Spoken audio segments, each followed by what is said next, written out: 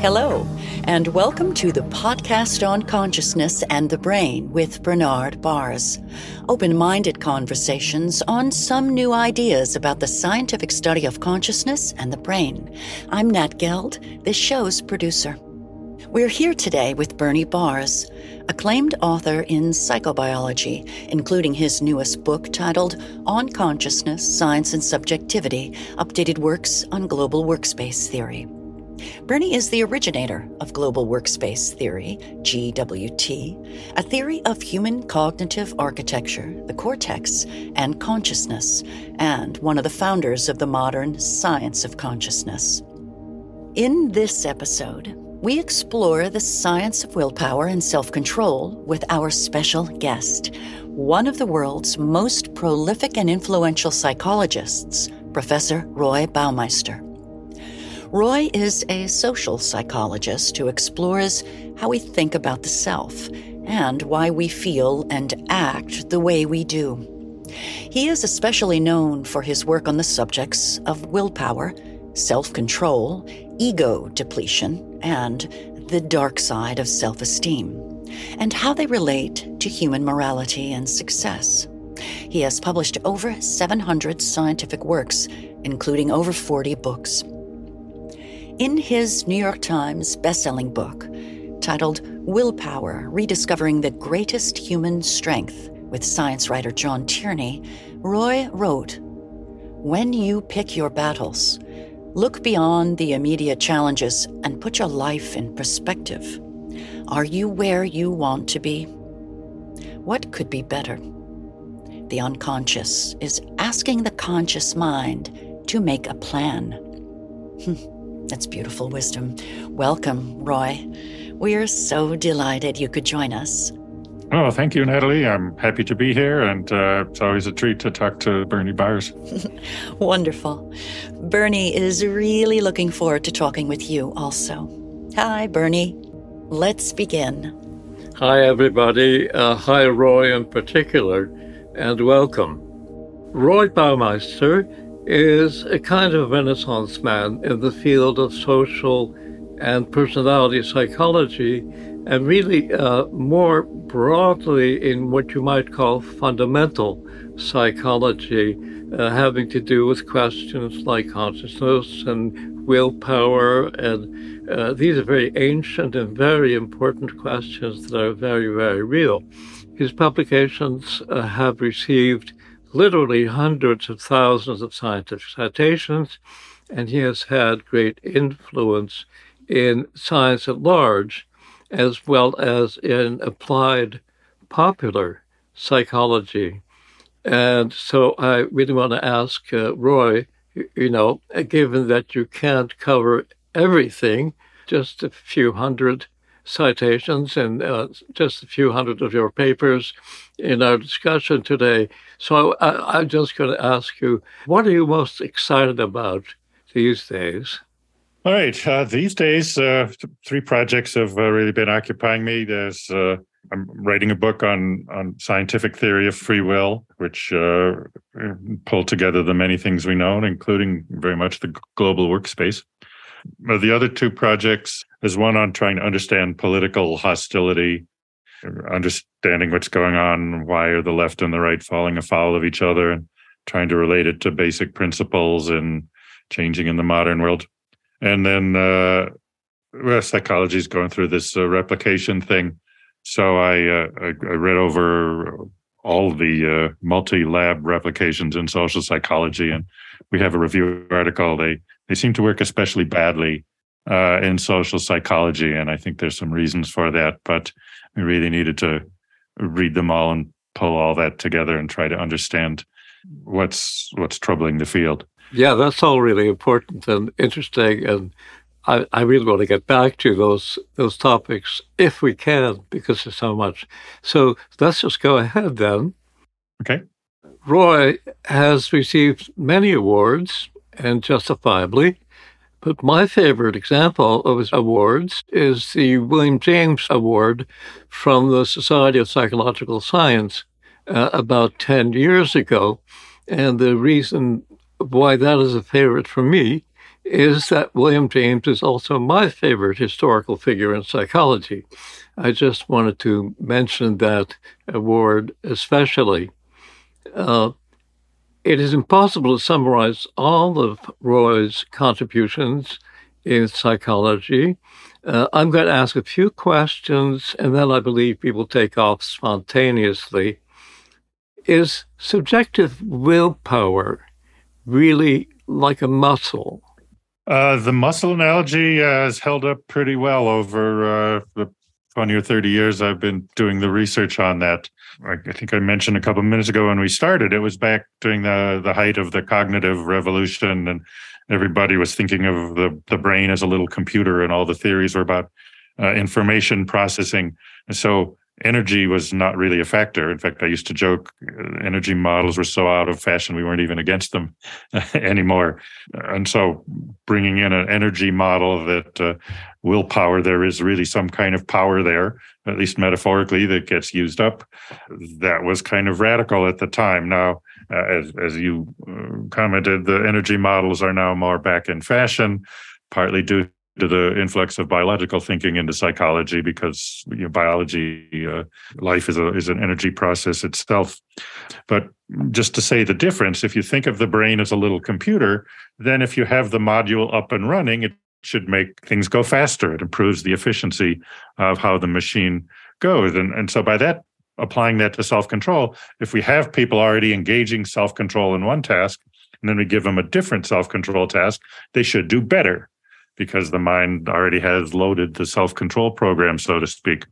But we consistently found the opposite, that after one exertion of self-control, if there's a demand for another one, they do worse on that, which is more in line with the idea that some energy was used up. And the analogy of a muscle is good, that when you exert a muscle, then it gets tired. And so on the next task that comes along often will not do as well, will not perform as well when it's tired.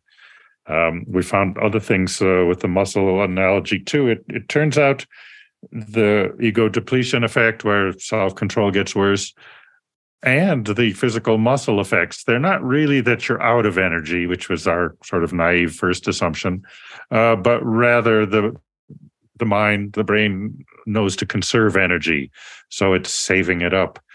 And I've recently seen some data with physical muscles that, they'll bring someone in and test their muscular exertion and have them do stuff. And so at the end of the session, their muscle is tired, but they can still exert just as much power as they did when they first came in, if you give them a good reason to. And it was the same with self-control. Yes, the mind starts conserving willpower after it exerts some, but if something important came along, it's really capable of doing it. And then there's one more parallel to the muscle analogy. When you exercise regularly, you get stronger. This seemed a little far-fetched to me, whether this would apply with self-control.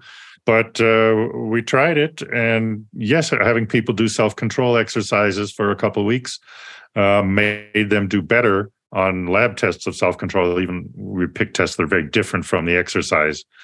So like the first exercise that worked is we had people work on their posture. You see, all day, whenever you think of it, sit up straight, stand up straight. And they did that for 2 weeks, and then we tested their self-control with things that had nothing to do with posture. One of the classic lab tests is how long can you hold your hand in ice water, or how long can you squeeze a hand grip, or how long do you keep trying at a difficult puzzle before you give up? Those are a variety of measures. And yes, on all those things, having strengthened your willpower muscle, so to speak, by exercise, they did better in the lab test afterward. Right. I have to tell you, by the way, that when I first ran across your work, I didn't believe a word of it. And then I did, of course, because you kept on finding the evidence. So I changed my mind, which is the right thing for scholars to do when they run into evidence that they didn't expect there to be. So I want to thank you for that.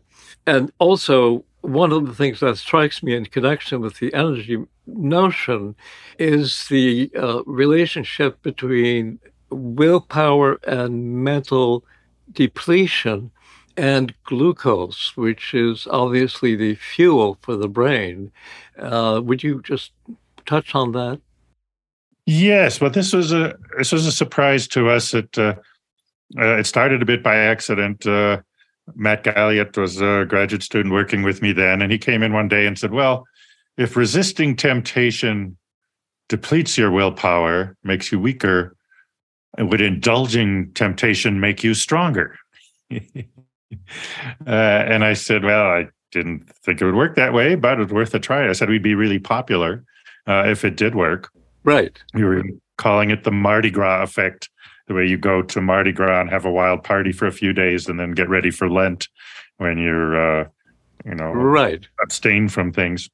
So we tried it. I said, go ahead, run the study, see what happens. So we gave people ice cream in between depleting them. Oh, really? Between depleting them and testing their self-control afterwards.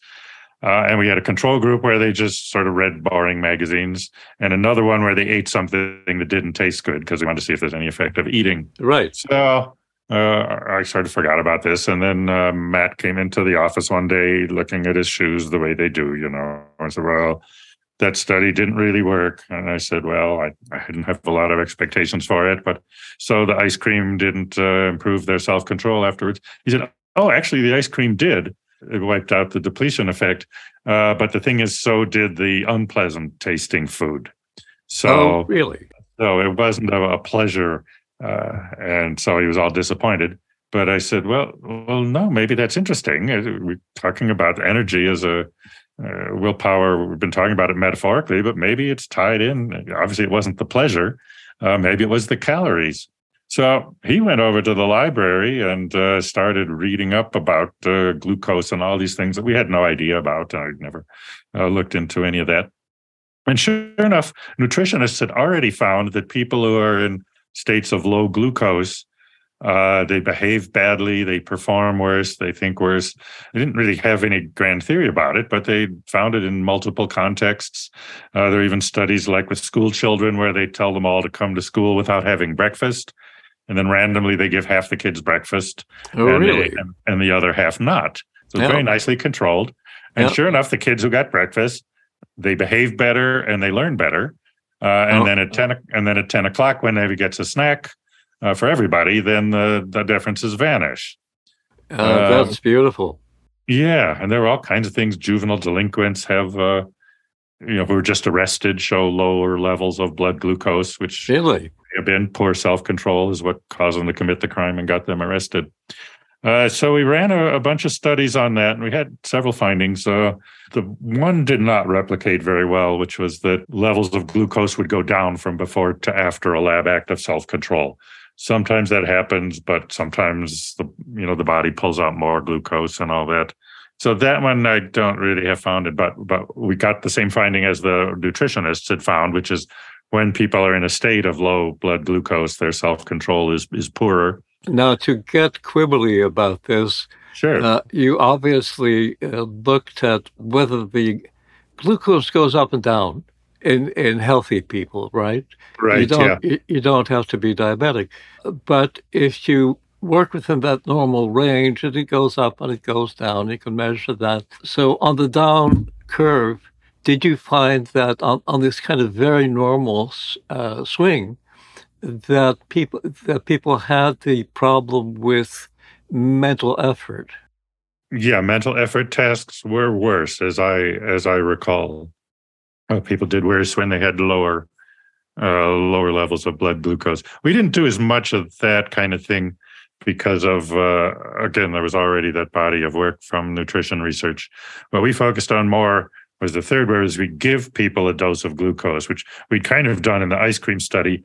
What we switched to that seemed to be better and more reliable was lemonade. We were in Florida then, and it was hot.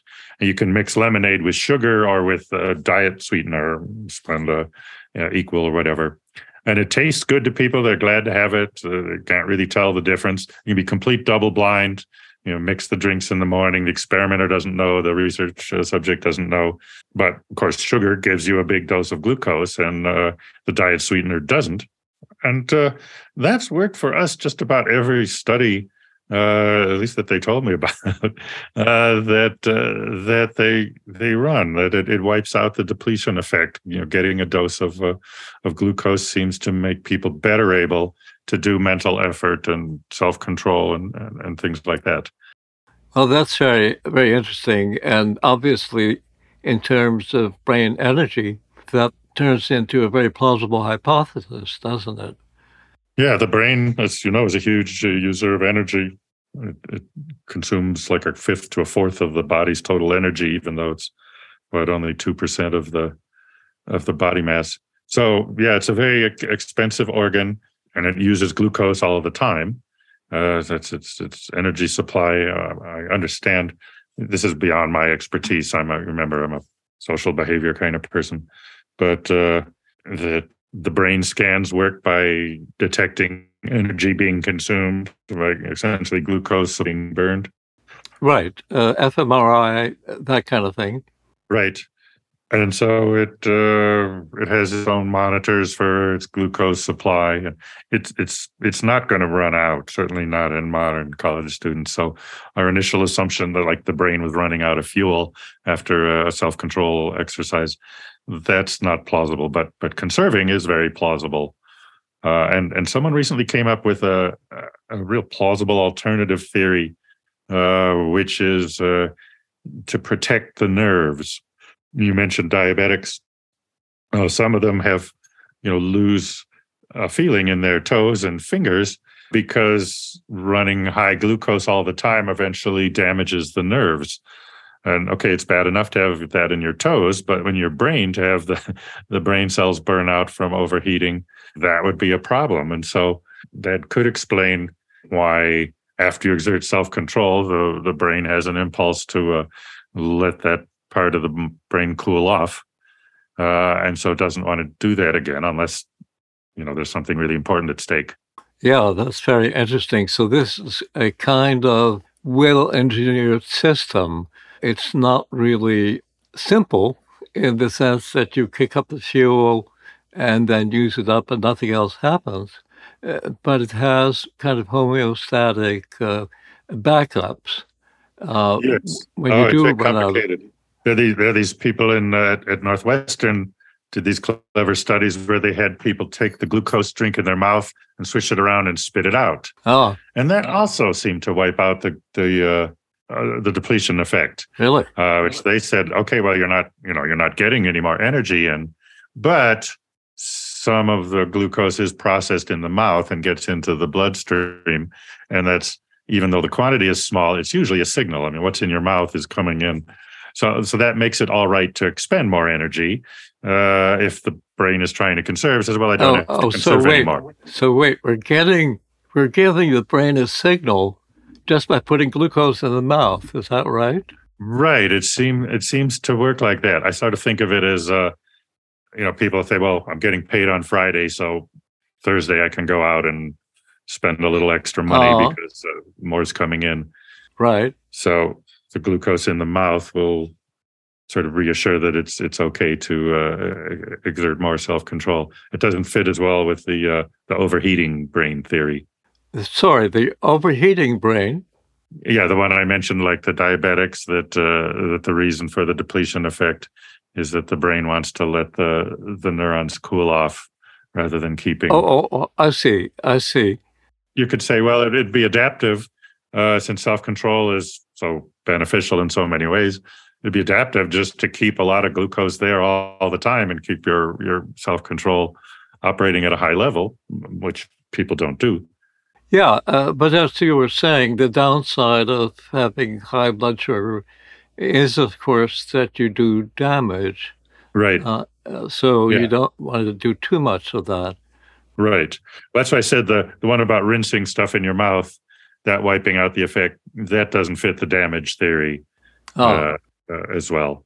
But it's, I don't consider that a huge convincing point. No, I've spent quite a few years working with people in biology and sort of picked up things by the side of the road.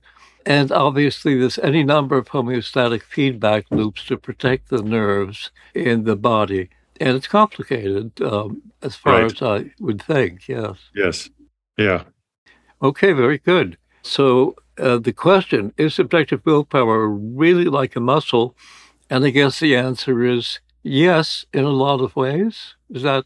Yes, I would say that. Yes, in a lot of ways. It shows the same patterns of getting tired, of getting stronger with exercise, conserving energy after you've expended some.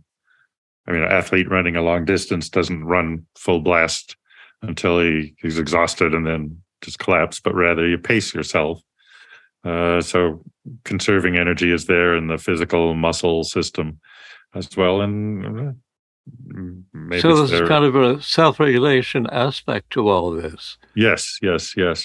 Right. For long-distance runners and so on, people who have to do effortful things for hours. Right. And it's a little bit better to, pop some glucose every once in a while or whatever seems to work. And one of the very interesting things about your work is that there's all kinds of psychological factors that also get into that system, which should not be a surprise, but it sure is a surprise to people like me. So I also would ask you about that.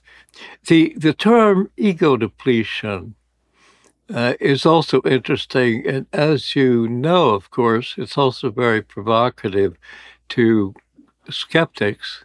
And so why did you pick such a Freudian term like ego depletion? Again, when we were doing this, everything was cognitive and information. But given the importance of self-control, I thought, well, this suggests that an important part of the self is some kind of energy.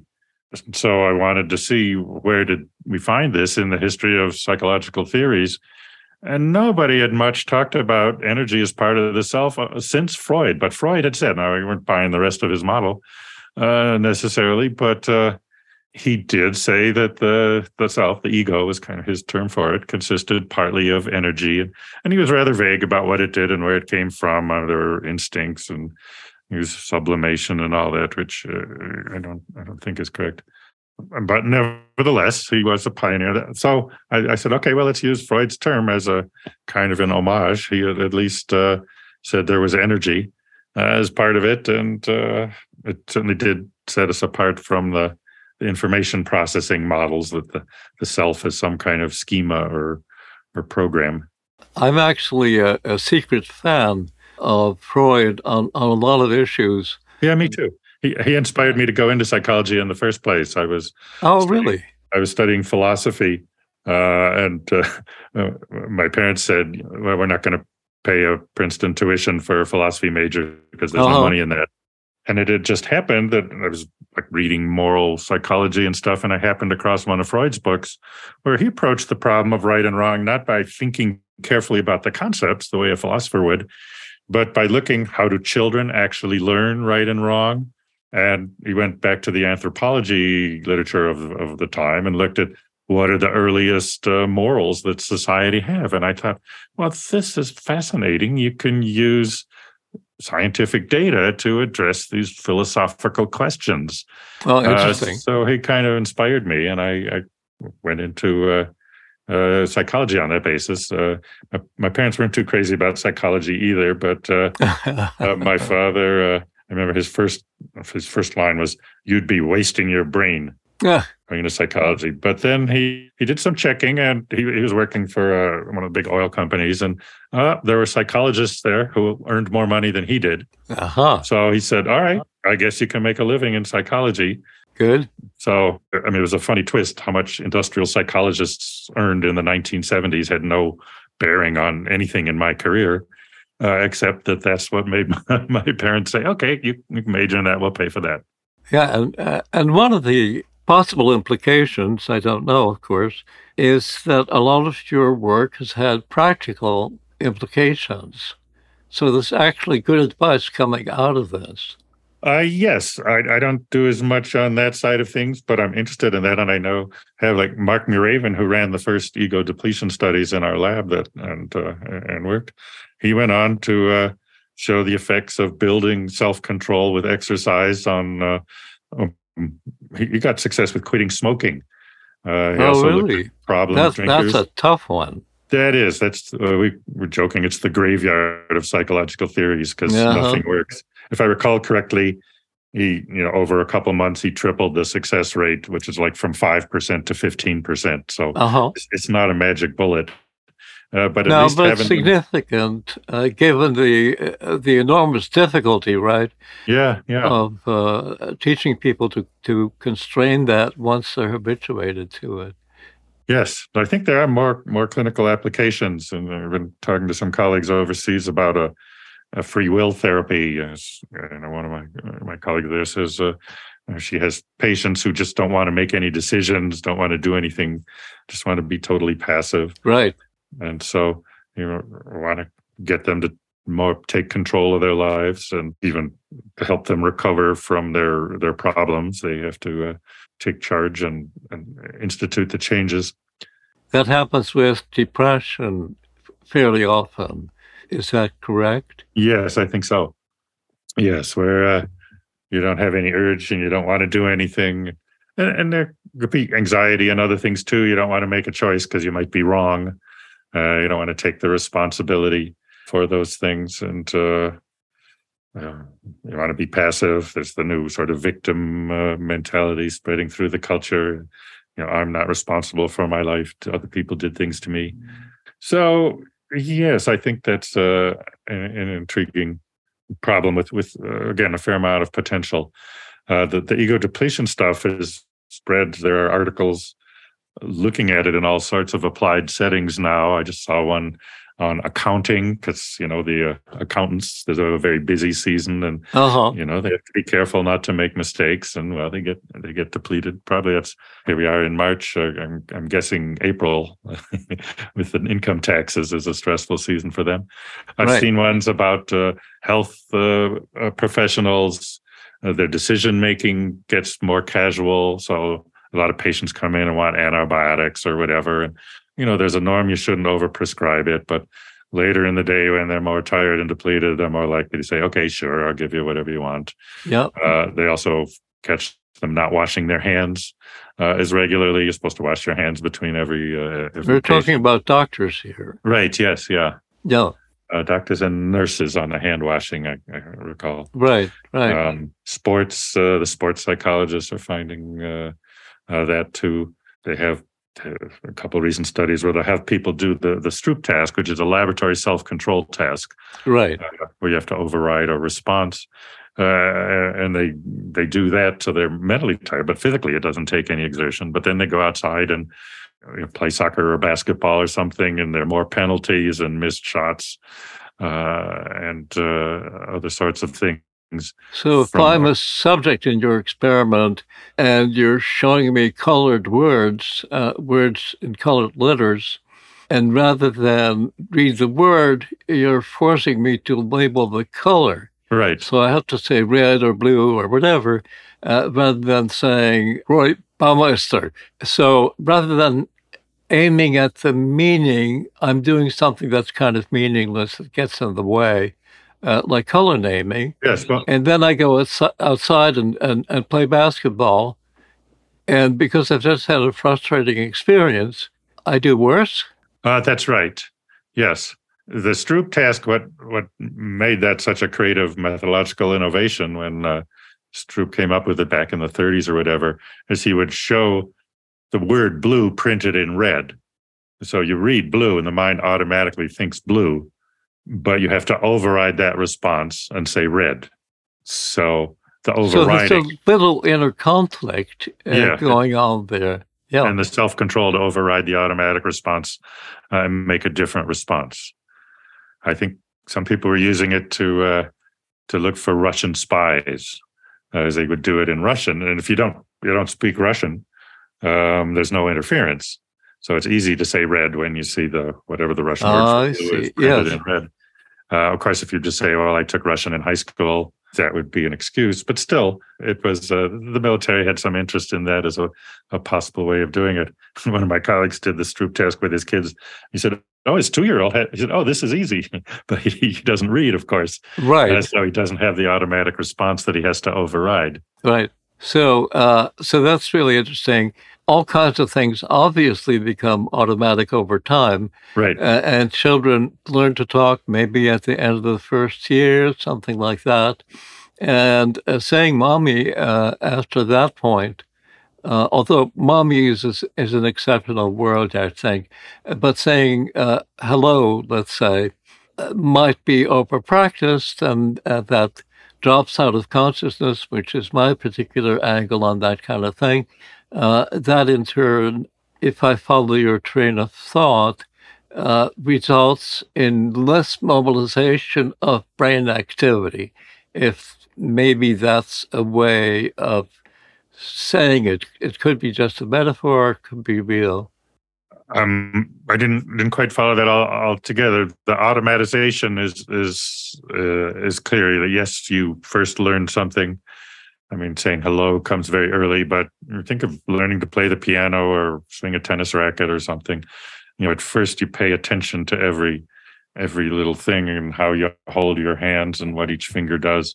But as you develop the skill, it becomes more automatic. And so the piano player can think about the music or the improvisation or whatever. The tennis player can shift to strategy and how do I move my opponent around? It doesn't have to think about where to put your feet and how to hold the racket and all those things. Indeed, early in my career, what I stumbled on is that when people choke under pressure, it's because consciousness intrudes back into this automatic process. I remember watching a guy drop a touchdown pass in the Super Bowl, easy pass right in his hands. I thought, come on, he's practiced that 1,000 times or more. He could practically do it in his sleep. Well, not really, but that's what we say. And yet here's the most important time. But it's because millions of people are watching. This is the important one. And, the conscious mind has the attitude, well, if it's important, let's pay more attention to it. Yep. And it tries to take over again, but no, it's better to do it by automatic pilot when you have a fancy skill like that. And yep. Mm-hmm. I did that research with sort of laboratory sports games and stuff, but the artists said the same thing, that you practice a piano piece till you have it down perfect and you can play it automatically, but then you get up there with 1,000 people watching and suddenly you make mistakes. Right. Even we used to have typists, who typed manuscripts. Now people mostly do their own things, but typists said the same thing. You get really skilled at typing, but if you were out of correction fluid or whatever, so you couldn't make any more mistakes, suddenly you started making more mistakes. Oh, really? So the huge range from football to typing to all kinds of other things, and that's really important. I think there's actually very, very good evidence from Richard Ayer, I believe that's Heyer is the correct name, on metabolic activity in the brain after practice and before practice. And after practice, you can actually see the metabolic activity, or rather you don't see the metabolic activity afterwards because there isn't that much of it needed to do, tiddlywinks or whatever it is that you've practiced for hundreds and hundreds of hours. So that's really interesting. So, and here's a good question that I want to ask you also, and it's very relevant here. What about the effect of habits and self-awareness, which you have just described, but maybe you would tell us a generalized finding? Okay, well, habits and self-awareness are two separate questions, but they're both highly relevant. Habits take over when your willpower is depleted. The automatic processes continue. It's the controlled processes that deteriorate. So the word controlled kind of means voluntarily controlled? Yes, we're talking about deliberate voluntary control. But the more, the mind is designed, and I think it's because these control processes take energy and deplete the ego, that the brain and mind evolved to make things become automatic over time with practice. So then you do the same thing. Wendy Wood and her colleague Neil have several great papers on this. When you're learning a new skill, there's lots of attention, lots of self-awareness, lots of control, also lots of emotion. When it becomes a habit, all those things go away, and it just sort of executes much more smoothly. There's a big change for me in my thinking about self-control that came out of, we developed this scale to measure trait self-control, sort of personality, psychology, loyalty. So, we can all say some of our friends have better self-control than others. And the test works pretty well. So some of my colleagues put together a review article on that and looked at all the effects. And there are a lot of positive effects. But when they sorted into the automatic and controlled processes, it seemed the prediction was obvious. That should be the controlled things that self-control predicts, but it wasn't. It was the automatic ones. And they were completely stumped by that. And they said, what does this mean? How can we interpret it? So I always go back and look closely at the data when I'm stumped. So I said, let's go back and see exactly what these things were. And they said, oh, it was habits.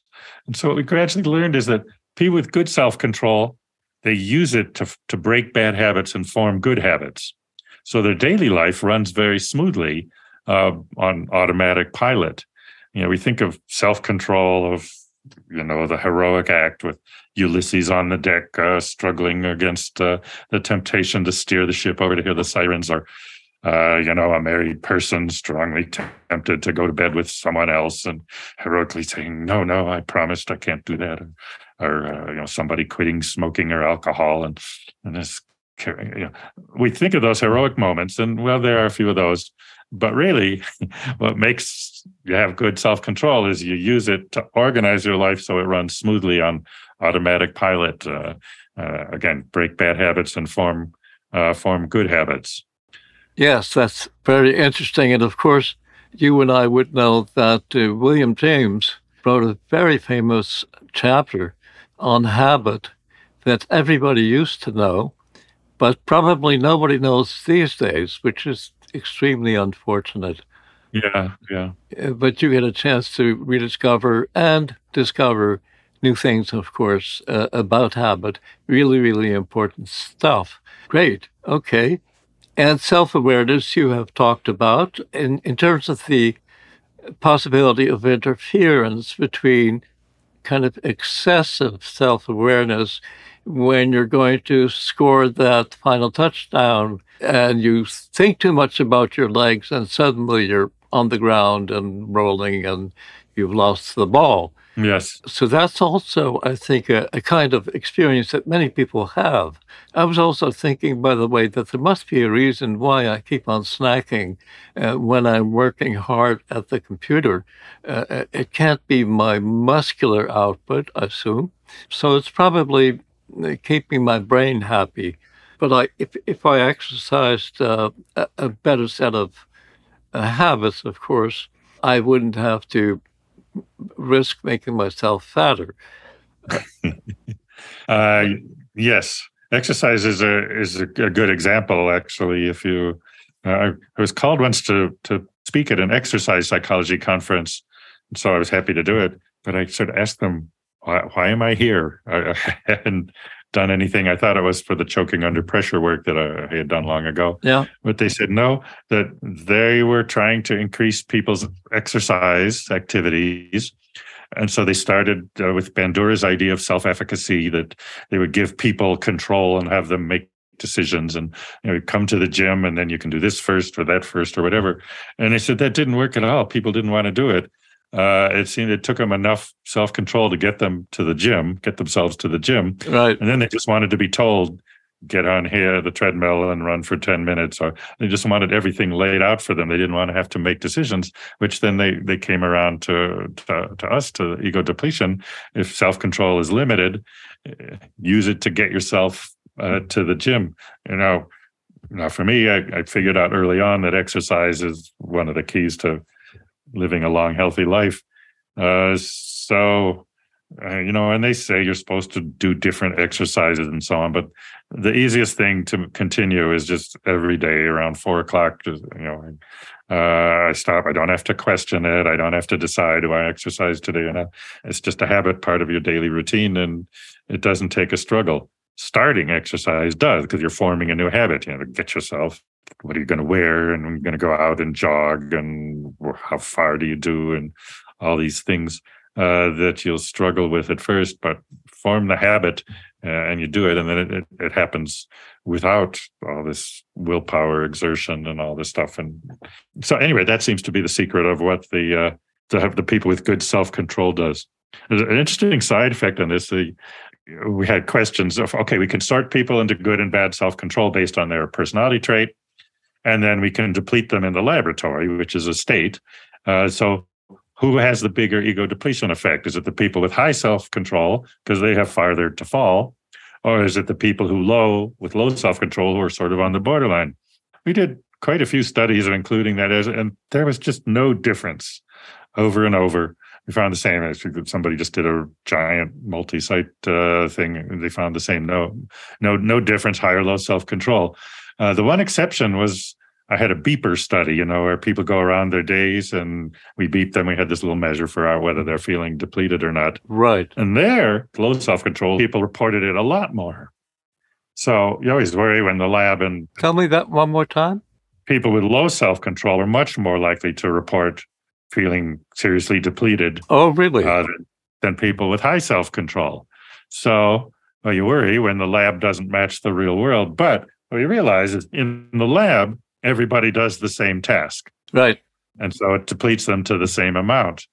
But in life, people with low self-control have much more screwed up lives. And they have a lot more problems to deal with. So they don't pay their bill, and the electricity gets shut off, or the cable is shut off, and then they have to deal with that. Or they say things, they get mad at their partner and say things they don't mean, and then they have a big fight, and then they're sleeping on the couch or whatever, and then they have to patch that up. Or, things are supposed to be in by a deadline and they miss the deadline. So that's why they're a lot more depleted in daily life, even though the lab findings consistently showed everybody gets depleted to the same amount if you do the same task.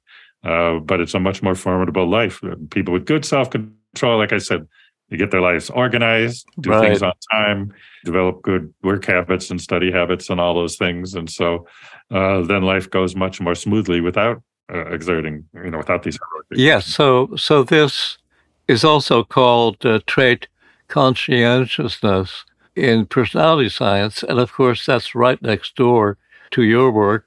Social psychology and personality seem to be very close cousins. Yes. Conscientiousness is one of the big 5 traits, so it combines a lot of others, but I think self-control is the major part of it. There's an overlap. There are a couple other things. High conscientious people are more traditional oriented, and I guess they tend to believe more in hard work, which is some, maybe a self-control thing there too. But yes, conscientiousness is the term from the big 5. I'm very interested in the big 5 for obvious reasons. It turns out to be really, really important in people's lives, of course. And then the question comes up, people who are low in conscientiousness and who have more troubled lives, less predictable lives perhaps, why did that trait evolve in human evolution, assuming that it did? Well, you can say one answer is that human evolution made more self-control, but not everyone benefits to the same degree. I assume the positive part was adapting, given that most animals don't have nearly as much self-control as humans. They're not nearly as able to project into the future. And so self-control is a species-specific trait. Yes, or almost. You can teach your dog a few rules, like don't get up on the sofa, and you come home and the dog is on the floor, although the sofa is warm. What it learns is not to get on the sofa when you're around. Right. But it still can exert, some things like that. And I'm guessing the earliest self-control evolution was in a social group where the alpha male eats first, because a hungry animal seeing food is going to eat it, right? That's part of Right. what the brain evolved to make sure. But it learns that if you eat out of turn, the alpha male is going to beat you up. And so you learn to wait your turn there. That might be one of the earliest self-controls, but nothing like, long-term retirement planning and other things. Right. Humans do. Yeah. There's a meme out there on the web that I keep on seeing, and I keep on being slightly annoyed by it, actually. And that's the question, is free will an illusion? Apparently, there are millions of web citations on Google that make the claim that free will is an illusion. And of course, I have my doubts about that, but I don't have evidence for my doubts, whereas you do. So what would you say? All right. Well, I've talked to a lot of scientists who don't believe in free will and to a lot who do. And I mostly agree with both of them because they're not talking about the same thing. So the skeptics think free will means that the soul comes in and causes behavior, or that it bypasses the brain and there's no physical. I don't believe in any of that. And so, everything in psychology happens in the brain. Its brain is taking part in a higher system. So we have emergence. And the brain people will have trouble seeing free will because, nerve cell firing, there's no freedom there. But at higher levels of organization, there are more degrees of freedom. And so we evolved the capacity to capitalize on those. The scientists who believe in free will and the ones who don't, you might think they'd have really different psychological theories about how behavior happens. They don't. They seem to have pretty much the same belief. And the thing that gets me is they both agree that the human system is radically different from anything else in nature.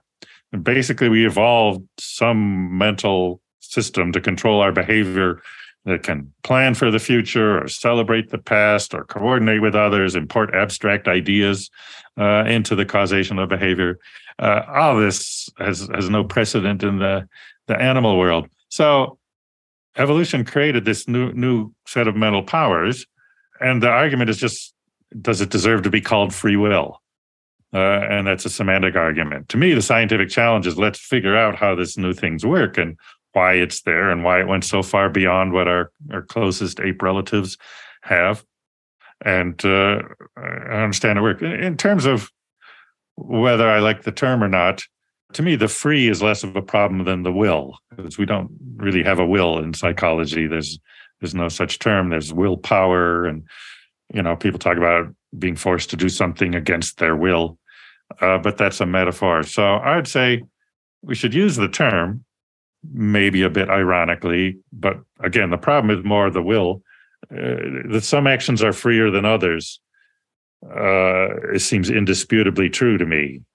We had an early study where we asked a sample of 100 people to describe one experience from your life when you acted of your own free will and one experience when you acted not of your own free will.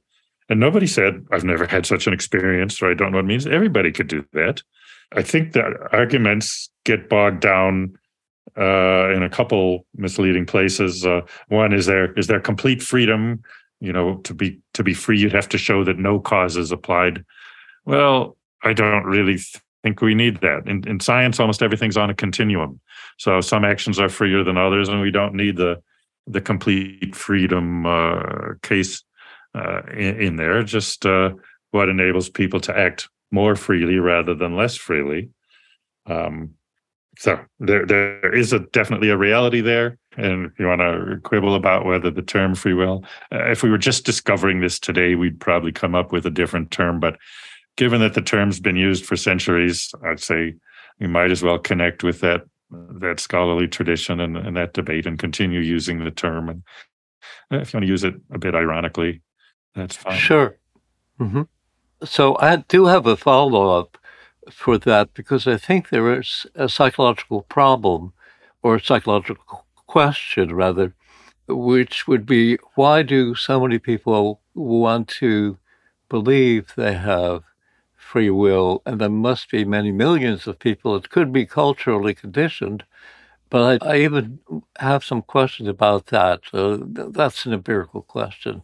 But why do so many people get very upset when they hear psychologists and other people claim that there's no such thing as free will? And of course, they interpret free will in their own terms when they hear that. Right. What do you think about that? Well, the importance of free will, I think, originates at the level of society, not at the individual brain. We want people to be responsible for their actions. Moral responsibility is an important component of society and something people care about. And when people act not of their own free will, we don't condemn them if they do bad things. So it kind of implies to people if we don't have free will, if we're just robots, we shouldn't hold anybody responsible for their actions. We can't. Even morality seems moral judgments are essentially should you have acted differently in that situation, which presupposes that you could have acted differently. Right. Which is scientific definition of free will is the ability to act differently in the same situation. I see. Good. That's obviously something that is observable, so it's scientifically useful. Yes. Yeah, if you convince them that they don't have free will, in some studies they become more likely to do immoral things, lying and cheating and so on. They also are less prone to punish people who do terrible things because, again, I mean, the legal system embraces this to some degree. I think the Supreme Court commented that free will is an important part of America's legal system. Yeah. Whether the person acted freely or not is a factor in how to judge the person and how to sentence the person, to punish the person if they did something wrong. Right. Yeah. So it's very fundamental. I would say it's fundamental both philosophically, culturally, and legally.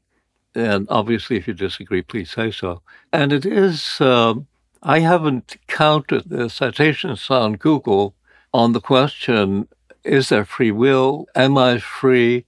Those kinds of questions. But my guess is that the citation rate has to be something enormous. And I believe that the reason is that people really do care about that. And obviously, that's an empirical claim. We could ask people about that, and it might actually be a good idea. And it's the compelling nature of this and the high popularity of this question, not so much the conviction, but rather the troubles that people seem to go through in thinking through free will or their conception of free will, that kind of piques my curiosity. Yes. Well, we talked about Freud a couple of minutes ago. One of his contributions to the culture was that you sometimes don't know why you're doing what you're doing. Right. It's easy to have sort of the naive impression that your conscious mind is completely in control of everything you do. Right. And I think, well, often it is. But Freud was certainly right. There are unconscious things, and people might do something for a reason they aren't aware. I know the habits researchers talk about habit slips, like you're driving to work and you intend to stop somewhere else today to go to a different route to go by the drugstore. But right. Caught up in the conversation and you just go past it. You go the way you always go. Yep. So these show that sometimes the conscious mind doesn't really know what you're doing, isn't fully in charge. So that's a little bit unsettling. For these people to come along and say there's no free will at all, that everything you do is pre-programmed, and indeed, back in 1900, everything was already inevitable. Everything you're going to do or say your whole life was already in the causal process and inevitable. That makes them think, well, am I living my life, or am I just sort of going through the motions like a pre-programmed robot? So there's a big loss of dignity when you tell people they're not free to make their own choices, or they're not really in control. Right. And that, I think, today is also driving the conscious AI movement, which I personally also disagree with. When you talk about the dark side of self-esteem, that's also really important in a very practical sense. And how would you characterize that? Well, I started off in psychology studying self-esteem. My undergraduate thesis, I had to do a thesis at my college. So I was early interested in self-esteem, and I would measure it and show things. So I was very excited about self-esteem. And I remember people started questioning it and saying, well, it doesn't really predict as much as we thought. So I started looking into things and taking more skeptical. I mean, there are real differences between people with high and low self-esteem and how they behave, but they're not nearly as uniform or as extensive as we had thought for a while. I think it was a case of psychology going off half-cocked, and in a way it was an honest mistake, because self-esteem is correlated with lots of good outcomes. People with high self-esteem have less drug addiction and less unwanted pregnancy and better records in school and so on. But, those are correlations. They weren't causal. When they started tracking people over time, self-esteem didn't predict anymore. It was the good grades came first, and that led to higher self-esteem. But the self-esteem first did not lead to higher grades later on. So there was a strong movement, I remember in California especially, right, in the educational system, to teach people to have more self-esteem. And I believe that what you're saying is that there's not a causal relationship when you do that. Right. Yeah. I mean, we Americans, we're always looking for ways to help kids learn without having to do all that homework. I mean, look at math. You have to do all those problems. Wouldn't it be nice? Why is it so hard? And so they thought, well, if we could just raise kids' self-esteem and make them think they're good at math, maybe they'll do better, because there was the correlation. Right. Only it doesn't really work. You really have to do the problems. Gee, that's too bad. Yeah, it's too bad. But I could see the appeal.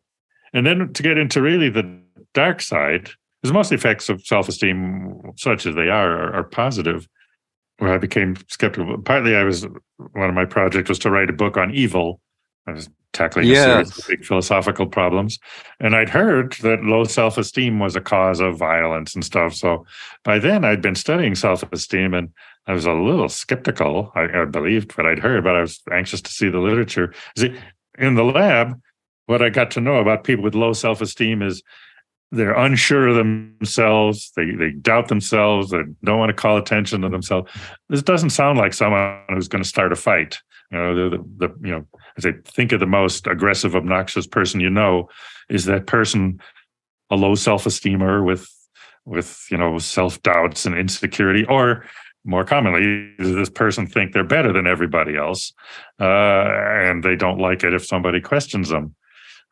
So I started looking for the evidence, and the argument that low self-esteem contributed to aggression was repeated everywhere, and they would cite somebody else, and I would go and look up that one, and they said it, but then they cited somebody else. And nobody had any data for it, and I couldn't find any original statement. I'm not sure where the idea got started. And then when I was, again, researching for the book on evil, I read all kinds of things about these people who do bad things, and they were very high opinions of themselves. There's one study of rapists in prison. They're in prison, and she said they describe themselves as multi-talented superachievers. Really? Yes. Wow. So they do think they're better than others. It's more like the narcissistic inflated self-esteem. Where I came to realize is people with high self-esteem, there's several different kinds. There's some people who are just, pretty good at things, and they know it.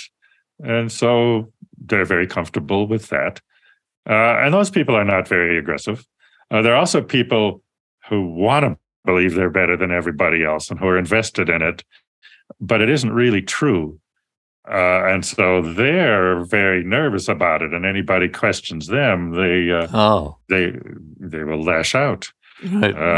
I read the gang fights and things like that, and it starts by insulting, and that somebody disrespects you, and so you have to fight for it. And tyrants, so aggressive people who take over countries, and I think they often think they're God's gift to the world. And so evidence started coming in that the aggression doesn't come from insecurity or low self-esteem or thinking you're a bad person.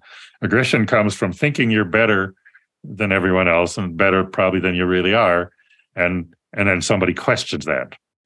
We started doing lab studies after that. My friend Brad Bushman was an aggression researcher, and he called, and my Psych Review article on self-esteem came out, and he said, well, you had a lot of evidence, but you didn't have any lab studies. Let's do some. And I said, okay, great. And so we measured self-esteem and narcissism, and then looked at it. And the way the measures, do they exactly correspond to this? I mean, high self-esteem involves thinking you're better than other people in some cases. But some of the popular measures just ask, are you as good as anybody else? So they don't get at the superiority aspect. And it's the feeling of superiority that seems to lead to aggression. But again, only if they're questioned. So you get somebody who's a total narcissist or whatever in the lab, as long as you tell them they're great and what they're doing is the best thing you've read, you get along great with, with those people. But you tell them, no, your work is not very good. This is really a lousy one. Then they get mad and they lash out much more than anyone else. So that's a really important finding. Yeah, thank you. And I started to get triggered by your finding, if we can use that language, because it struck me as so important, and of course, based on so much evidence. And I started to, think grandiosely, whether this applies to international violence. And the baffling question, which is probably totally irrelevant to this conversation, but I will ask it anyway. People like Vladimir Putin, who invade countries for reasons that are not obvious to the rest of the world, mm-hmm. Let's say it that way. Yes. Does your hypothesis have any relevance for that kind of real-world question? Well, yes, I think so. I mean, I don't know Putin, and I haven't studied him, so I can't have a professional opinion about him, but it is definitely true when I was doing this research that Russia has a long history of feeling we're a great country when we don't get the respect we deserve, that somehow Western Europe forged ahead by some sneaky whatever in the Middle Ages or the early modern period, and they have all this fine stuff, and we don't get the respect. And so there's that aggressive aspect. It works in Western Europe too, the Nazis. And there was another thing. I mean, the master race, that's not a low self-esteem slogan. That's we're superior to everybody else. But they felt they weren't treated like better than everybody else, especially the settlement after World War I, which was very hard on Germany. So again, they will show them, that's the aggressive thing, thinking you're superior, and that you don't get the respect that you're entitled to. America is very powerful, but I think we mostly feel we do get respect. We think other people might think we're great, even if they don't. And so America is probably the least aggressive of the world's foremost powers in a long time. But I think there isn't that chip on the shoulder from feeling that everybody disrespects us and we have to conquer them to earn our place at the top of the rankings. Right. The relevance of all this to the headlines in the news is rather stunning. And I just want to compliment you on that research because it has so many implications, and assuming it's true and has lots of evidence, it is really worth following up for obvious reasons. So I really appreciate that, and thank you very much. I think this is a natural peak point for us to come to a conclusion. And again, Roy Baumeister, I really appreciate your being guest on consciousness, and also, of course, for your lifetime of contributions to psychology. Well, thank you, Barney. That's means a lot, especially coming from you. I've long admired your work and contributions. So, thanks. Great. Thank you.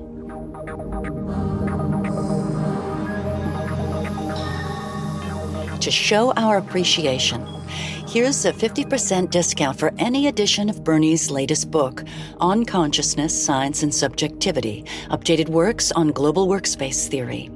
Just go to shop.thenautiluspress.com, spelled shop.thenautiluspRess.com, and be sure to enter the word BOOKS, BOOKS, in the coupon code box during checkout for that extra 50% savings. Of course, Bernie's books are available everywhere books are sold, although your VIP discount is only available in the Nautilus shop. If you'd also like to discover more about the conscious brain and learn more about global workspace functions, please visit Bernie's website at bernardbars.com, and I'm going to spell that also, BERNARDBAARS.com. And thank you for listening.